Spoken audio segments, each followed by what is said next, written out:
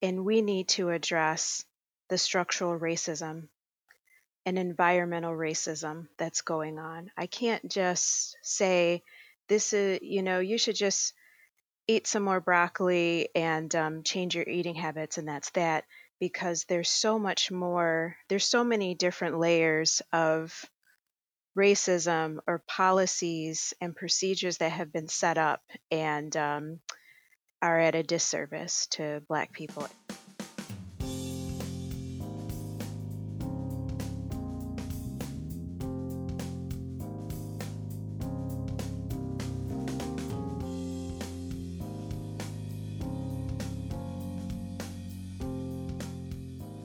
Hello and welcome to the East Lansing Insider. It's Wednesday, November 18th. I'm Andrew Graham here with Alice Dreger and Emily Joan Elliott. Alice, how are you doing? I'm good. Let's do this. Emily? I'm hanging in there. I should just as a note of disclosure, we just got over the giggles, so that's where we're at today. Before we get into anything else, though, I do want to bring a fundraising update with Emily and Jodi.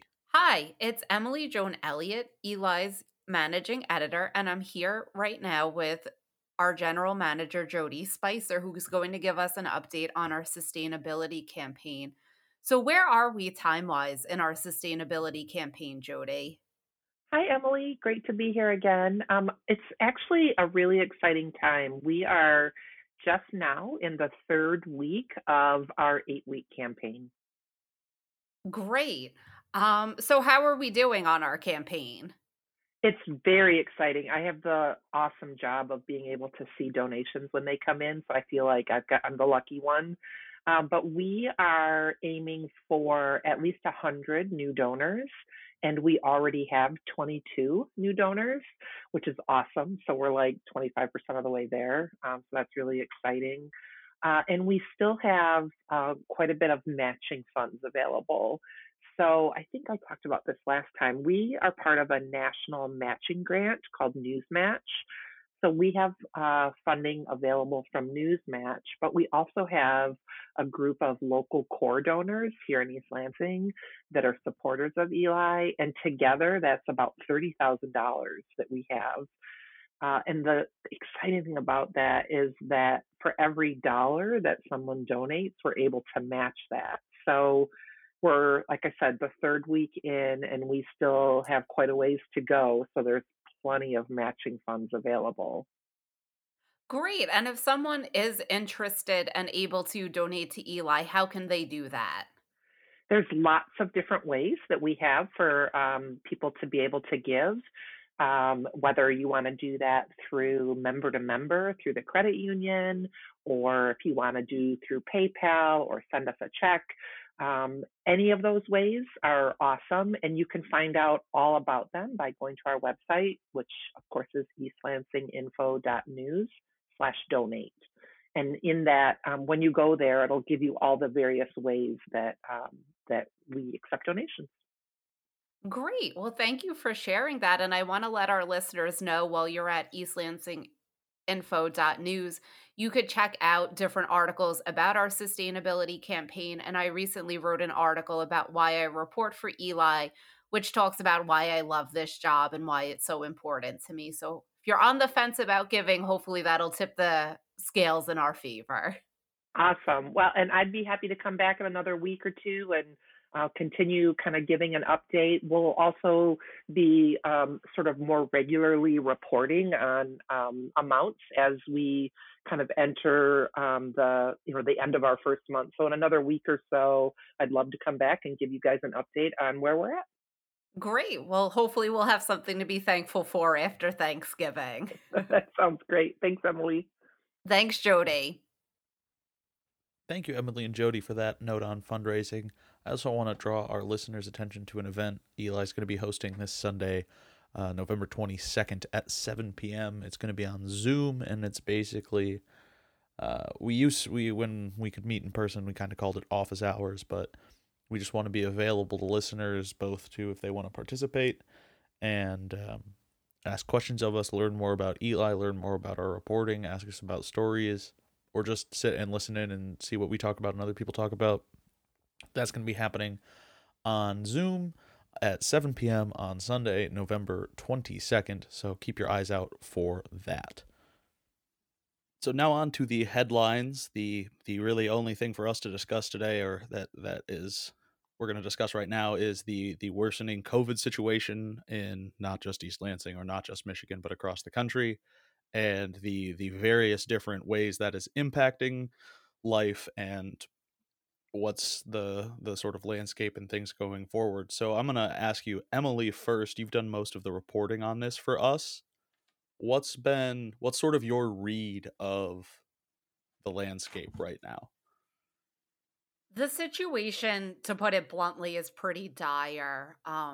I was prepared, and I did sit in on Linda Vale's press conference yesterday. The Ingham County Health Department holds a press conference every Tuesday. And leading up to that, Heather Brothers, another reporter on staff for Eli, sent me an article from the Detroit Free Press saying John Foran, the spokesperson for Sparrow, told the Free Press that Sparrow expects to hit capacity by Thanksgiving, which is a week from tomorrow. They're at 81% capacity. And in Ingham County hospitals, there's, I believe, ballpark 150 people hospitalized. About 40 to 45% of them are Ingham County residents. The others are from elsewhere in the state. Sparrow Lansing is one of the biggest hospitals serving the region. Excuse me. But our numbers are on the rise in Ingham. They had the highest daily total of roughly 250 cases. Linda Vale said they're kind of ballpark averaging 150 cases a day. Ingham County Health Department cannot keep up with contact tracing. So if you find out you're COVID positive, you need to tell your contacts yourself. They are focusing on people under 18, over 65, and instances where a death has occurred. So they're not stopping, they're just inundated. And Emily, can you explain what counts as a contact so people understand it doesn't have to be people you breezed by on the street? Right. This isn't the person who you passed on the sidewalk because someone couldn't jump to the other side of the road in time. This is 15 minutes cumulative in a 24-hour period, Linda explained. So if I am within 6 feet of Alice for 5 minutes, and then I see her 3 hours later for 5 minutes, and then another 3 hours later for 5 minutes, that's 15 minutes. It's not 15 consecutive minutes, it's cumulative. And Linda Vale said, if you have to be both masked and 6 feet away to not count as a contact. So if you were masked but within 3 feet of someone, you should also contact that person, for example. So it's not everyone. You don't have to call Meyer up and say, I was in there on Tuesday, because presumably you weren't standing next to anyone for a prolonged period of time. But this is people who you were having more than a fleeting interaction with. And we should explain, Emily, when you gave the number of people in Sparrow, that's the number of people with COVID. And one of the big concerns is once hospitals reach capacity, they lose the ability to fully respond to people who may be coming in with non-COVID problems. And so one of the big concerns here, I know young people feel invincible. A concern would be somebody gets in a car accident, somebody has a relatively mild heart attack. These are the kinds of things that as a stress system don't go nearly as well as in a system that has not reached capacity and completely stressed. So a major concern should be not just avoid COVID, but frankly, avoid injury, avoid illness, avoid anything you can at this point that might add further stress to the healthcare system. Everybody really has to take care of themselves right now in terms of being super safe, because once the system reaches that kind of capacity, everything becomes dangerous. Right. And Alice, you might know this better than I do, but from reading some of the national takes from the New York Times and the Washington Post, once a hospital's at 85%, it's hard to give everyone the quality care they deserve. So even if every bed isn't full, if you have short staffed, because that is becoming an issue, some people have retired or left their positions due to the stress of COVID. And medical professionals aren't quarantined when they're treating patients with COVID, because then there wouldn't really be medical professionals to treat COVID. But with this wide community spread, you're having more nurses and doctors having a family member who has COVID. And in that instance, they are recommended to quarantine because that's an obvious prolonged contact. And this, And I this is a think big concern because we do start losing healthcare personnel. We're already seeing this in a really stressed way. So, I mean, just to give an example, my spouse is a physician who works at MSU, and he also sometimes rounds at Sparrow Hospital. He's headed back onto the wards on December 2nd. What he does when he's dealing with COVID patients is he comes home, enters through the basement level of our house, strips down to his underwear, throws everything immediately in the washing machine, runs upstairs, takes a shower, and cleans off completely before he goes near me or our son. These kinds of things keep us safe. We've been through this before. He's done COVID ward work before. But really, we're in a situation at this point where if somebody like him does, through simple community contact, get exposed, then he's taken out of the mix. And so we're seeing that happen. And the system's not going to get stronger. It's going to get weaker. So at this point, everybody really needs to take a lot of care.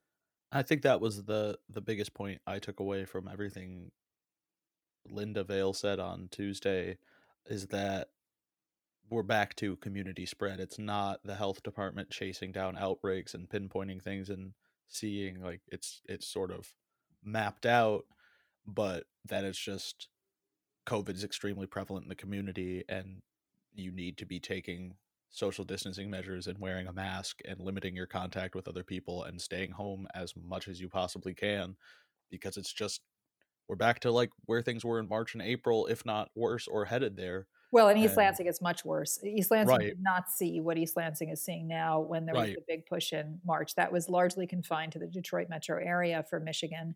Now we have a situation that's really dangerous. Yeah, Right. I want to also add to what Andrew was saying.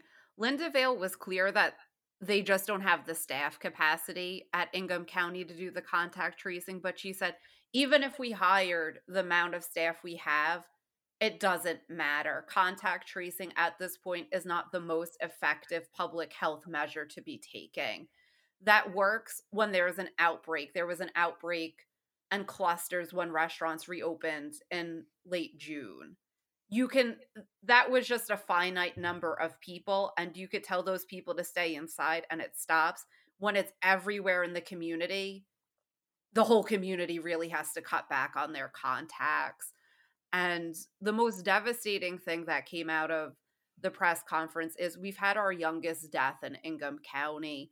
A 26-year-old man with disabilities passed away from COVID. It was discovered during an autopsy. That's how the health department became aware of it. So I just want to take this honestly as a PSA to say, wear your mask. I have no idea how this man contracted COVID, but if there wasn't as much community spread, there's a likelihood he still could have been here today. And we need to do a better job of taking care of our most vulnerable people in our society. And one thing we do want to remind folks is that it's still possible to support local businesses and important to support local businesses even while this is going on. So takeout food, really easy. Call the restaurant directly. It's better than using an app if you can do so, because it actually means they get all of the money rather than some of the money going to the app. Call up your favorite restaurant, talk to them about what you should order, put your order in, run over there, put your mask on, pick it up. If you're doing holiday shopping, give a call to the stores or go to their websites that are in East Lansing. Ask them, hey, give me some gift ideas. Help me pick some stuff out over the phone. Pick it up at the door. There's plenty of businesses in East Lansing that will accommodate you, be happy to talk with you on the phone. There's so many things in East Lansing. We have record stores like Flat Black and Circular. We've got bird stores like Wild Birds Unlimited. We've got clothing stores and jewelry stores like Sundance Jewelers. We've got just so many wonderful things, Clever Clover and Curious Bookstore, and so many great shops and restaurants in East Lansing. You can still pump money into that economy and help those businesses survive, but just do so as much as possible virtually over the phone, and then run over, put your mask on, pick it up yourself. Yes, and we hope to be running several articles in the upcoming weeks about how to safely do these as well. Yeah, I think the other thing we should point out too is that this kind of ties in something we've heard from city staff, is that getting around downtown, getting where you want to go, and specifically having a place to park is not an issue right now. You will be able to park downtown with ease. You're still going to have to pay, but like just it's not it's not something that I think you have to do, but it's something that if you can do it and you want these places to be able to exist in 6 months, we don't know what the next 6 months is going to be like with this virus. So I think as much as you can to help really keep the things in East Lansing that you like about East Lansing going, I can't encourage that enough. And that's not just downtown. That's Brookfield That's Plaza. everywhere. That's Yeah. Trowbridge. That's up on Lake Lansing Road at Country. We're forgetting the name of that place up there, with Coolidge Court.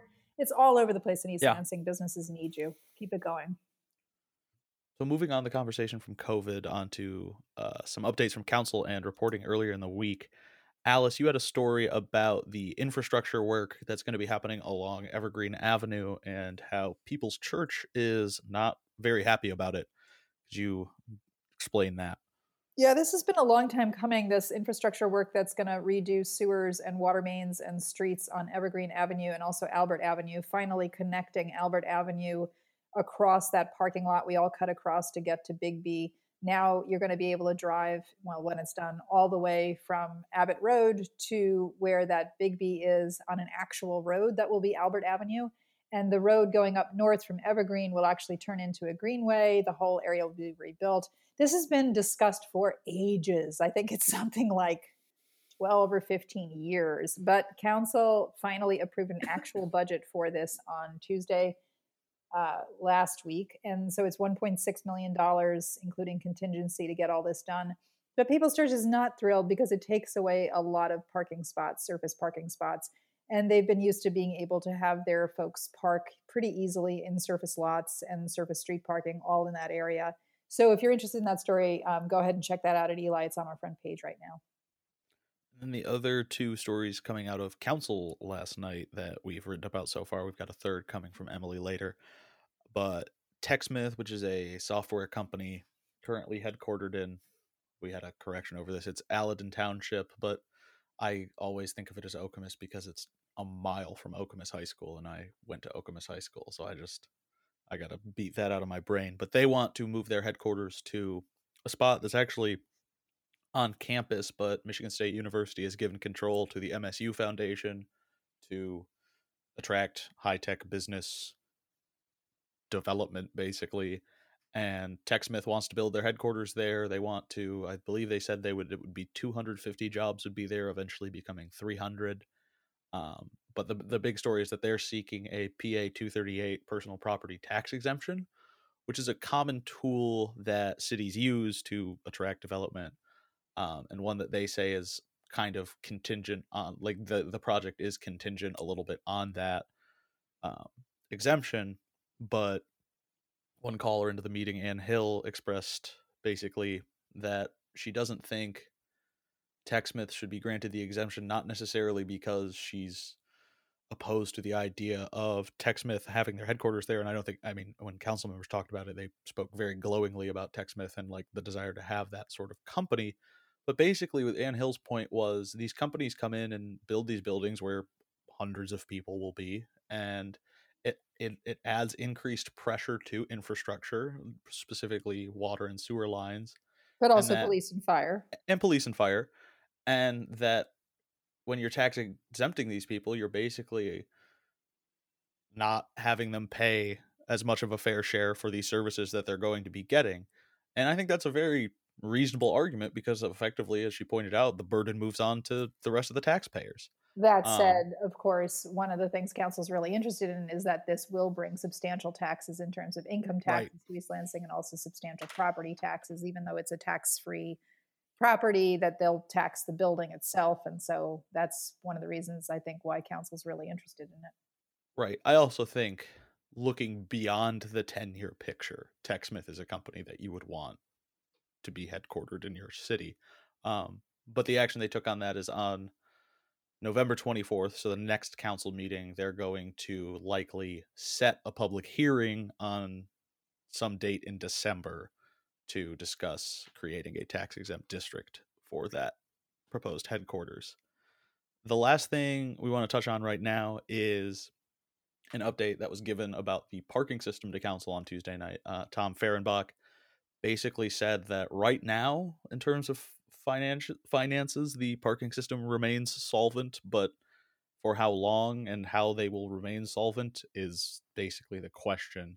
Alice, you have a pretty firm grasp on what the situation is and what they might try and do. Yeah, so if I were using a verbal emoji, I would use the equivalent of that Edward Munch scream because it is bad. So the situation is that the parking system is dipping heavily into its reserve fund balance and also putting off massive amounts of needed upkeep. And so basically the only reason why it's still going is because they had some money left in the bank and because they've put off things that really ought to be done in terms of maintenance. It's really, really bad. So our parking system has historically had a lot of problems with money.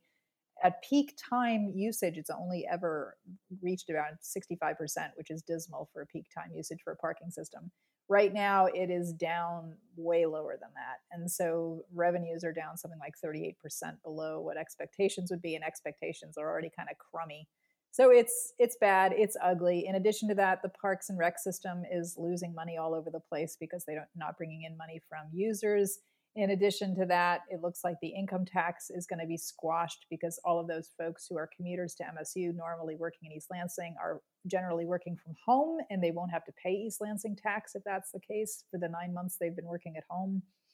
So I wrote to City Council this morning and asked to get an update at some City Councils soon with regard to the budget, because I'm sort of doing this back of the envelope, but I'd like to hear from the city finance folks themselves. What are we looking at? I don't think we're looking at anything very pretty. No, I would be really surprised if any municipal budgets are looking great headed into fiscal year. Well, the good news is the 2021 state even. funding to cities appears to be okay. It seems like it's going to be kept, and it's going to be kept up at the level that's normal. So that's really good news. But East Lansing is losing money in a lot of other places. Right. All right. And next, I have an interview that I did with City Council member Dana Watson. So I'm here today with East Lansing City Council member Dana Watson. Dana, how are you today? I'm doing good. I'm at home, working from home on my lunch right now. Lovely. Dana today is here to join me to talk about the sort of worsening COVID situation in not just the city of East Lansing, but the state of Michigan as a whole. And I wanted to touch on a specific aspect with you, Dana, following last night's council meeting where you guys discussed racism as a public health crisis. And we know that COVID has, in particular, affected people of color at an adverse rate.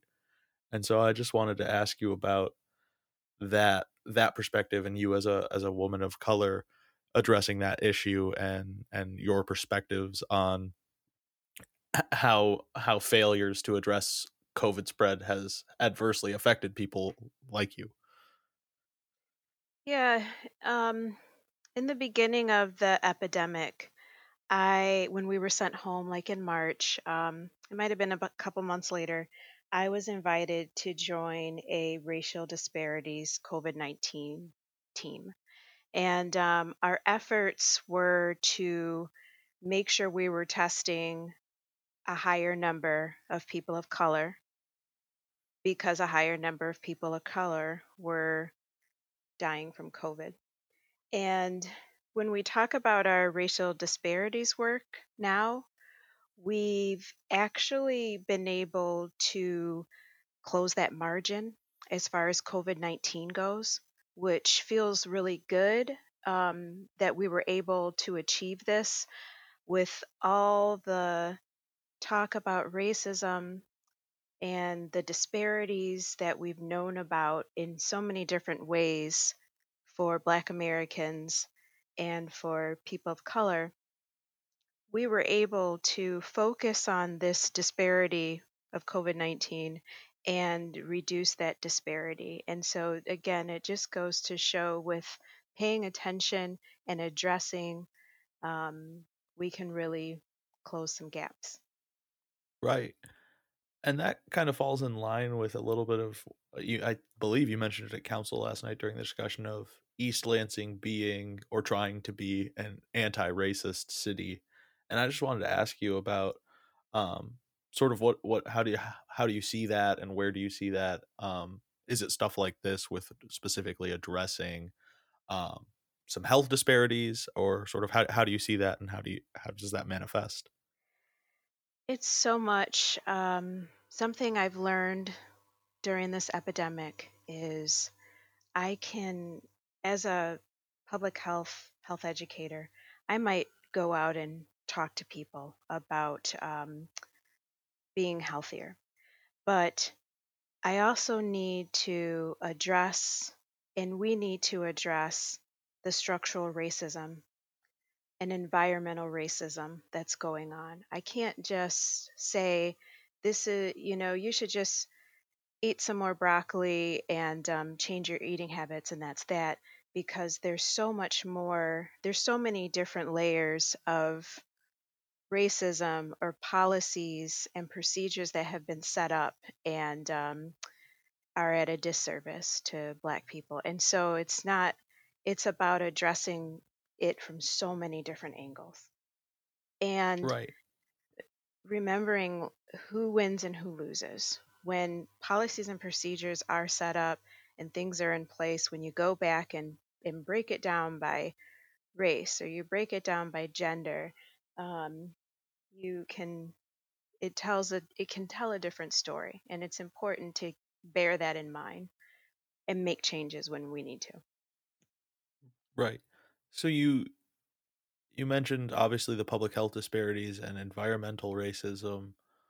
What are, or the environmental disparities caused by racism, to be precise? What are some other areas, I guess, where you have observed or could be addressed in East Lansing? So we've been talking about the police, and that is something that can be looked at more deeply, and we can make some adjustments so that same things are happening for all people of the public. And I tend to think about stuff like hiring practices. If you know that this city is comprised of this amount of people, this percentage of people, but you don't see that in your workforce, it's time to ask some questions. And not, and part of the problem is we've been doing it this way. We're not doing anything wrong, but that's not understanding that that way benefited some people and didn't benefit others. And so, again, it's just time to think outside the box on how we get work and get workers. Right. Moving the conversation back to COVID-19, obviously the state has issued new orders, the Department of Health and Human Services, to be specific, epidemic orders that go into effect or have gone into effect by the time people will be listening to this. They don't actually change much in terms of East Lansing in terms of schooling, Right. but I think the big question is how they're going to affect businesses moving to restaurants, moving to takeout and stuff like that. Um, what's some stuff that you and council are keeping an eye on, or are particularly maybe worried about in trying to stop the spread of COVID, but also not hang business owners out to dry to some extent? During last night's council meeting, we there were ideas that were brought up to keep the businesses afloat or get business to the businesses still during this difficult time. And we proposed this outdoor gathering. And when you gather outdoors, you're less likely to spread or come in contact with COVID. And so, just the idea of what we can move forward quicker to set this part of it up. Right. But it's a tough time, and some of us different groups of us can just get sent home and still do our work, and other groups of us needed to show up somewhere to do our work, and that's changed. And yeah, we're constantly thinking about it, and hoping that this ends soon, and that we can help out the people that it's affected the most, the businesses and the workers. Yeah, I'll make my personal shout out to the East Lansing businesses and restaurants in particular that are trying to make it work with just takeout. If you can, I recommend trying to get some takeout. Um, you and I talked earlier in the week about asking some lighter questions. So on that note, what's a go-to takeout meal if you're ordering out? What I won't make you pick a favorite restaurant in East Lansing or something, but what's Oh a yeah. food you go for? Oh, okay. I was all ready to pick out a restaurant. And so I've got 3 kids, and they got me to try out the DoorDash, and 2 of my kids love sushi. Um, Another kid likes more like lo mein noodles, so those shops for pickups.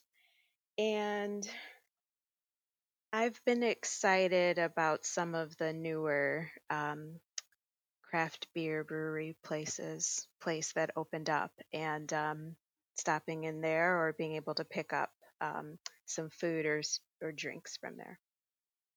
Right. I gotta say, my family ordered Crunchies Burgers takeout last night because my mom had a hankering. So, really, again, anybody out there, just from a human perspective, if you can afford to throw a little business towards some local places you like, they need it badly. Yeah, definitely. And some people, in an effort to support the businesses, decide once a week or however they work it out, I'm going to support my local businesses by picking up food from there.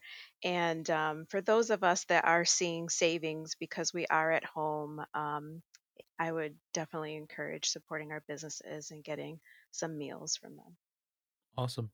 Well, Dana, I thank you very much for joining me today. I think this was a really, really interesting and illuminating discussion. And once again, thank you. You're welcome. Is there anything I can mention? Anything you want to mention? Yes, there's something. So it was along the lines of COVID. It's along the lines of COVID.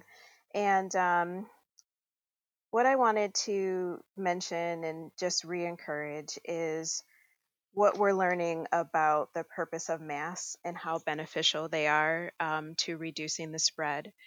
And I just also wanted to encourage us to individually figure out how we can slow the spread. Sometimes when I'm figuring out hanging out with a friend or friends, I've probably just hung out with up to 2 people that were not a part of my family.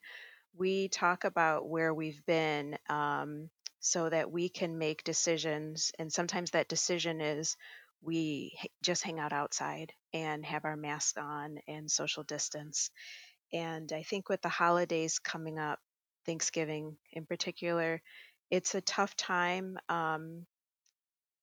because we have to make some tough decisions. And hopefully, going forward, we will see the benefits and be able to gather with people again in larger amounts later on in 2021. Right That's on. yeah, Well, that's all. Dana, thank you very much for Yes, joining me today. thank you. So now Alice and I want to briefly go over a story that I published on Tuesday about ongoing issues we've had with transparency in FOIA. Um, just real briefly. So Alice, you said just before this we'll go over the hits. So what are some of the hits? So first of all, FOIA is the Freedom of Information Act, and it is the law that allows us and everybody else who's citizens to access information from our governments. So basically, any kind of existing documentation you can ask to see from your government. So we use FOIA for all sorts of things, like trying to look into correspondence, things people have sent to the city with information in it that we're trying to get, or we try to look at pay records in terms of who gets paid what in the city so we can understand whether or not there's equity going on. We try to look at police videos, all these kinds of things. And so some of the greatest hits, Andrew, you went over these in your great article. I guess we could start with the first issue, which is that the city of East Lansing almost always takes the full length of time allowed by law, which is 15 business days, so 3 weeks, not counting holidays, to answer almost anything. And this includes when I ask for the most basic, simple stuff for them to give me. So, for example, when the study committee on an independent police oversight commission met the first time, there was a reference in that meeting to 13 documents that had been given the study commission. I wanted to see the 13 documents. No big deal, right? So I try asking, they don't answer. I file a FOIA, I say, give me these 13 documents. They tell me they need 3 weeks to find these documents, which were given the day before to a group of 11 people. So obviously they know where the 13 documents are. And in fact, after I complained to council, they immediately sent me the link, which was to a drive, an electronic drive that had the 13 documents. This was not hard. Similar to that, there was a case where I was trying to look at the site plan for, I think it was the Royal Blahacas project, I don't remember which. And the city's planning staff was actively working on bringing that site plan forward to the planning commission. And the claim was the city needed 3 weeks to find the site plan and get it to me, in spite of the fact that it's, again, electronic document that they literally were working on, so they know where it is. It's just a game. Well, you FOIA'd for the responses to the RFP for the Center City bond refinancing, and you were sent after 3 weeks like 2 emails and then a link to a page that had more information on it. And so then you were like, you were told that no information had been left out, but then information had been left out. It was very obvious that information had been left out because they were pointing me to a page that had evidence that there was more information that they had not given me. So like they literally point, hey, Alice, over there, you can see that there's more stuff that we're not giving you, even though we're claiming we're giving it to you. So in this situation, I was made to wait 3 weeks for practically nothing. And then on top of that, I end up having to file a appeal with the mayor asking to be given the things I was asking for in the first place. And I've not yet heard back from the mayor on this, but it's patently ridiculous. So basically, they're just making me wait and wait and wait. I know why they're doing this. They're doing it because they don't want to let me know who answered on the bond issue. Our reporting has just been too good. That's the answer. So the last one I'll ask you about, because I know this is your personal favorite, is the detailed billing statements for legal services.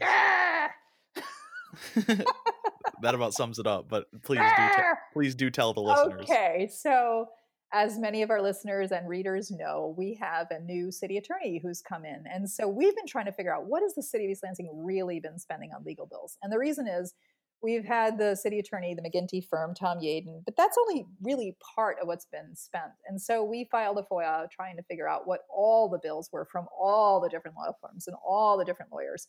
And we got these back, and Nathan Andrus, who's our data analyst, is entering it all. And we come upon the bills for the employment law firm, Keller Tama, who provides employment services, legal services to the city.